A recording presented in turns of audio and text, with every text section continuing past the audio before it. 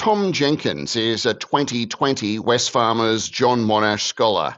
He holds a Bachelor of Science in Electrical Engineering and Business Management and a Master of Professional Engineering with distinction, Electrical and Electronic Engineering from the University of Western Australia. Tom was awarded the valedictorian of his master's cohort, having been ranked the number one student across all engineering disciplines at the University of Western Australia. He is now studying at IE University in Spain, where he is focused on battery longevity. And he joins us now from Colombia. Tom, welcome to the program. Yeah, hi. Very nice to be here. It's my first experience on a podcast, so I hope I can do it justice. Well, hopefully it's an easy ride for you. I'm really interested to find out more about your career, Tom. But firstly, what are you doing in Colombia? How did you get there? It's pretty easy for me to answer. And the short answer is I'm married. I married a Colombian in 2020. So it wasn't too long ago, but I married a Colombian, and then life's been easy for me, I guess. I'm very lucky to have her in my life. And because she's Colombian and I'm studying a very hybrid, flexible learning degree, I can study from really anywhere in the world. So I have an opportunity to be in Australia or be in Spain or in a combination of Spain and Colombia, which is what I've chosen. And I'm here now. I've been learning the language and immersed in the culture, and it's all going well. So where physically are you in Colombia? Whereabouts are you living? You're probably aware of a city called Medellin. So I'm living in Medellin. You know, it's famous for a few things, but I won't get into that today. And I've seen a few TV shows, Tom.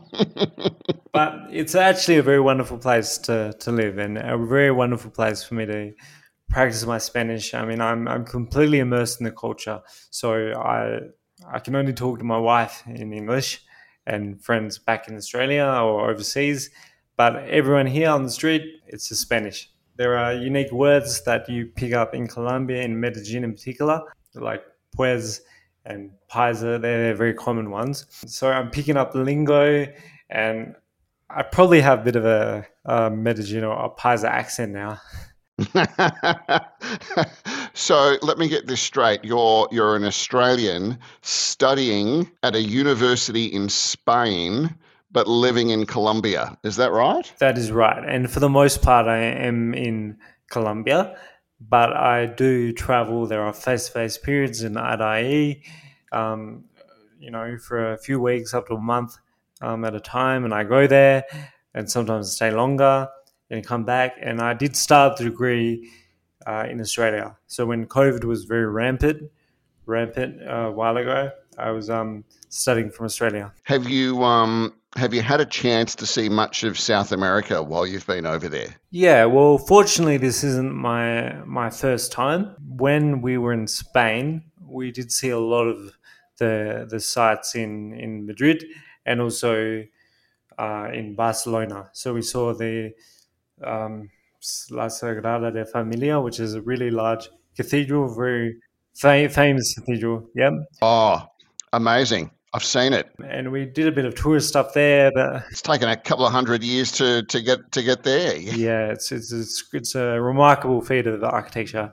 And so that was very, very interesting, as well as, just place around in Madrid. I saw Lucy, so you're aware of Lucy from the movie Lucy, but also the history of the very first, supposedly, I don't know how to describe it, origins of humankind. So very first origins, very interesting to see. It's like probably our very first ancestor. So that was incredibly interesting to see. Saw some artworks in the Sofia Arena Museum art gallery, which was incredibly interesting.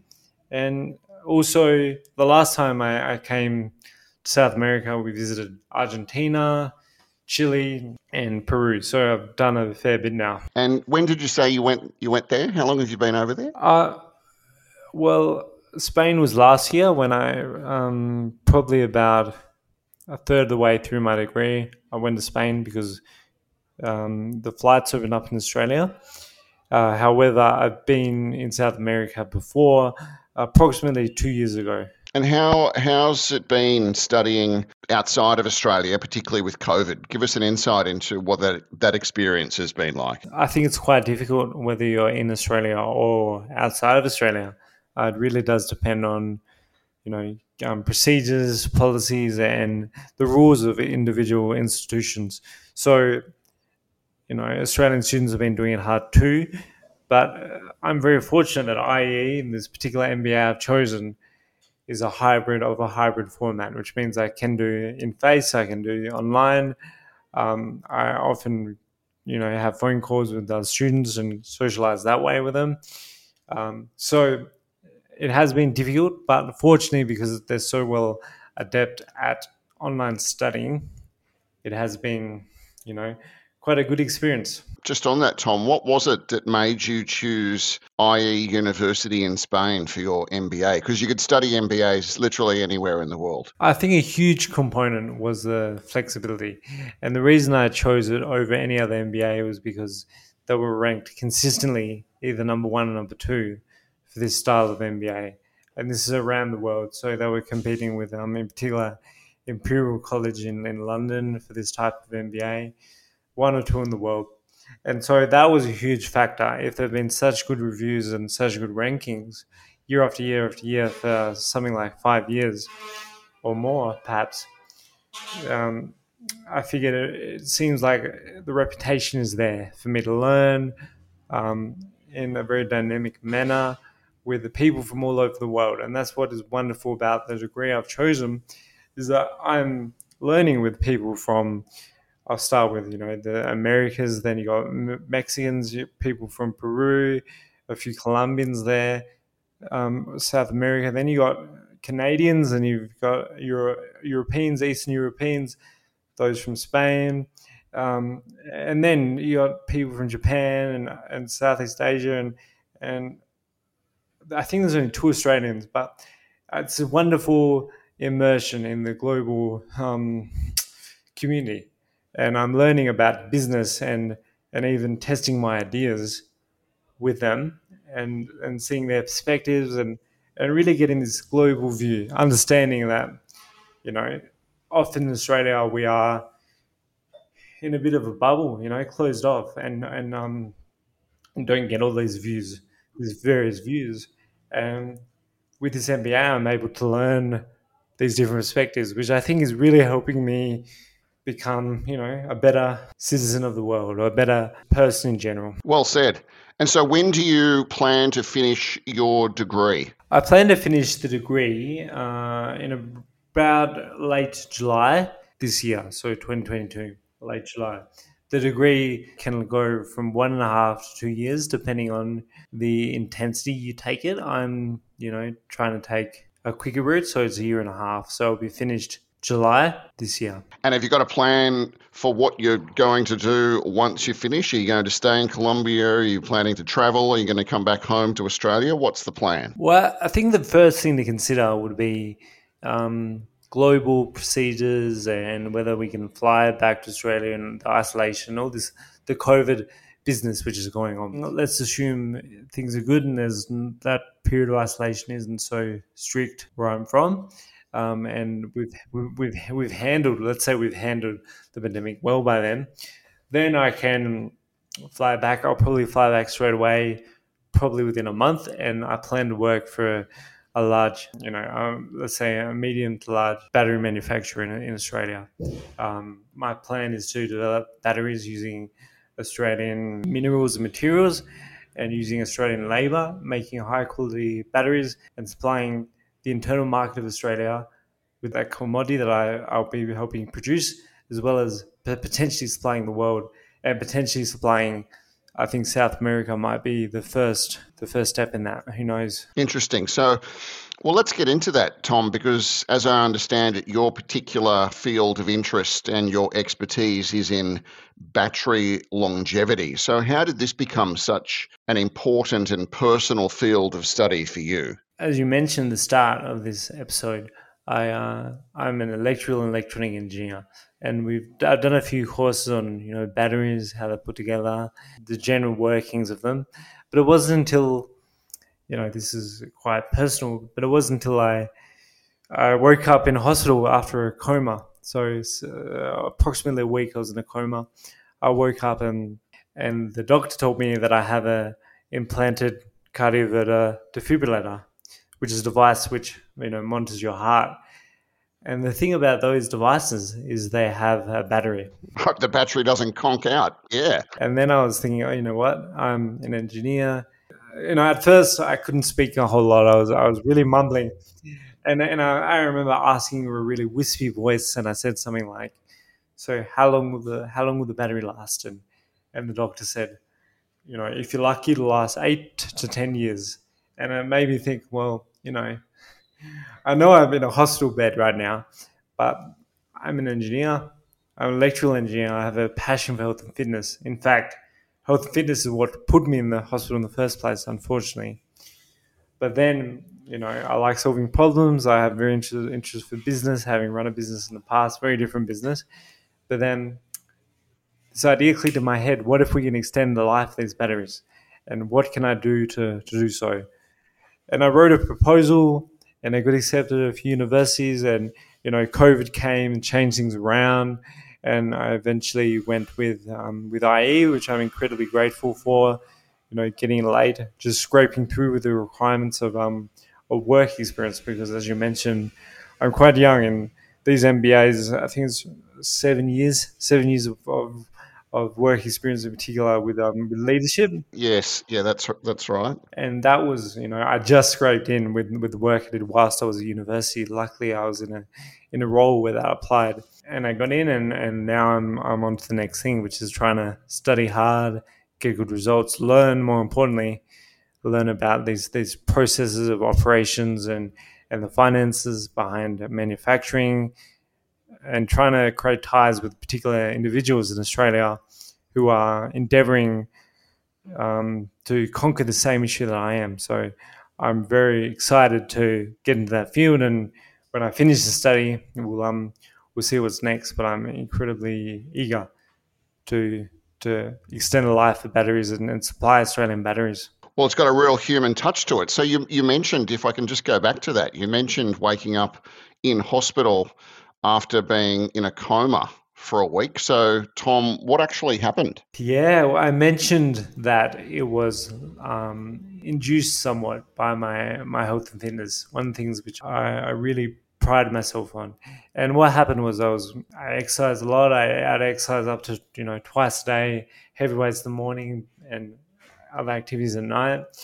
And this particular morning, and it was 11th of February 2018, and I was running on the beach with my friend, my very close friend.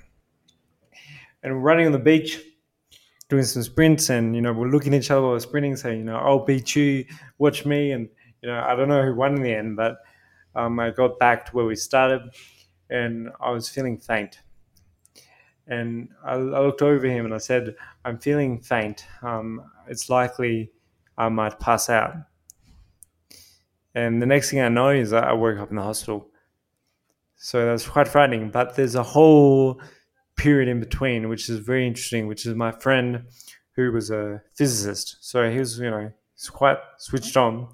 He used my thumbprint on, my thumbprint to unlock my iPhone at the time and call the emergency number 000. And we're very fortunate. It was Sunday morning.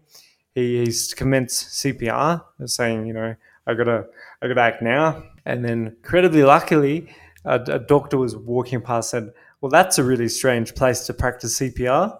And then my friend said, this is not practice. It's no practice. No, the doctor ran off and got lifeguards, and they came up and brought a Oxyviva tank, which is 100% oxygen. And then ambulance got there within 8 minutes, which is incredible. That's fast. So where was this? This was in WA. Yeah, it's on North Cottesloe Beach, which is a pretty affluent area, and the roads to this beach, are quite accessible. And the hospital wasn't that far away. The ambulance mustn't have been either. They got there. they carried me up this little rocky, little path, little rocky path on a stretcher, and they gave me 2 shots of defibrillator. The first shot didn't do anything. Second one, they saw the heart signals, so that was a good sign, and I was technically alive at that point. I have no memory of this. I think they put me in the coma at the time, or as soon as I got to hospital. And then, I woke up 6.5 days later, and this is quite a funny story. I remember there was a calendar, the calendar clocks which show the date and the year and the time. There's a calendar clock on the wall Yes. in a hospital where someone was in a coma. And for some reason, it was out by years. And I remember I woke up and I, The calendar was, and I woke up and they said you've been in a coma. I looked at the calendar and I freaked out looking at the date, and a couple of years later. And the doctor said, "Oh, no, it's wrong. Don't worry. It's only been a week." And don't worry about that. yeah, but it's a pretty cool joke to play on coma survivors. Well, what a story. That's amazing. So what was your recovery like? That obviously must have been extremely challenging for you with all what happened to come back. It was. I mean, at first I was just grateful to be around my family and my friends. The people I loved were there, and that was the most important thing at the time. And it remains to be important for me. But it was challenging. Whilst I was in hospital, I had quite intense inpatient rehabilitation, and that started when I was in the first hospital. And that included things like some basic speech. So you may have noticed my speech is not super clear. It's getting there. But at the start, I could hardly say a thing. I was whispering. And so learning to talk has been incredibly difficult. Slightly less has been learning to walk. I managed to get the basics within a couple of weeks. Quite a big thing for me was that I had lost feeling in my left hand, in my left arm at the time. And so because I'm left-handed, and, as an engineer, studies and like solve maths problems and all this sort of thing, I use my left hand a lot. And I also love my art, so I draw. So I lost feeling. And at first it was my whole left arm. And slowly after a couple of weeks, it drew down to my hand, and then it drew down to my fingers. And then now, what is it? 4 years later, it's now in the tips of my fingers. So it's not entirely there, but it's pretty much there. And I'd say yes, it was hard, but it's people around the world go through so much harder things. This is really nothing compared to a lot of the injustice which is faced. So I'm lucky. I had my friend there. I'm lucky I had my family, my friend. I'm lucky my work supported me and allowed me to take the time off. And I'm lucky that, I was taken care of by at the time, a very good health system that could support me through this time. And without that, if let's say I was living in a country where there wasn't this access to a health system in dire circumstances where your life's at risk, then I may have to pay that out of my pocket. And that would be, I would be broke after that. And I wouldn't be doing what I'm doing today. I wouldn't be given the opportunity. That's not much fun. Yeah, no, I wouldn't be given the opportunity to study because I'd need to maximize my income to pay off this debt. So I'm incredibly grateful for the hospital, the ambulance, my friend who did initial CPR, the nurses, the whole system, and even just the regular taxpayer, because ultimately it's the taxpayer, you and my family and friends who supported me. So I'm grateful. So, Tom, did you ever give or have pause to say, listen, I've had this very serious life event. I think the challenge of studying might be a little bit too much to take on at the time? Or was it the reverse where you thought, no, I really need to keep going here. I've got to push through. A bit of both. I mean, the idea of pushing through at the time excited me, but I also knew that I absolutely needed to finish my rehabilitation. I needed to to take stock of my life and what's important to me, and identify which route I want to go down. So at the time, I was working in a very large mining company. I was involved in a very interesting project, which is a renewable energy project. So that had me feeling good. However, I was I always wanted to have this international experience, and now I had a really deep motivation for a problem which could be solved, which I may contribute towards solving one day. And I figured that, if I can use this experience I've had, if I can use, the pain at the time and turn this into a nice narrative where I can then perhaps attract funding for this cause and perhaps go to university and then study and lead myself down this new pathway. So that's what I chose. It was very difficult at times, but it was a combination of excitement to rush into this next thing, but also take stock, realize that there's so many more important things than wanting to study overseas or whatever it was, that I'm alive, and that's really what matters. Amazing. What an amazing human being you are. I'm lost for words. So, what sort of progress are you making with respect to the battery longevity research? How's that coming along? Yeah, well, I wrote a project proposal a couple of years ago now, and that was very I'd say cutting edge, and that was my initial pathway. But then when COVID hit, and I had to deal with this situation as well, I looked for an alternative route to the end, which is to help people with batteries like me or supply better batteries to Australian people. And so I thought, how else can I achieve this goal when the world is in a really challenging position with COVID going on? And so I started to investigate other routes. So initially, I was accepted in Oxford in the battery health group, energy and power department, which is very interesting. But I had to choose an alternative route. I had to choose a route which is more applicable to what you wanted to do. Yeah, but it's not just that. That is also achievable in the current climate. I mean, with my health, at the time, I know at the time there weren't many vaccinations, I think, and it was very difficult to get over there. And this is when England was in their very first incredibly grave wave of COVID. I think it was when was it? Early last year. Things have improved, and I was managed to get my vaccinations and head overseas, and things are good. But I chose this route, but also because I realized that what's important in whenever you have an idea isn't just the technicals.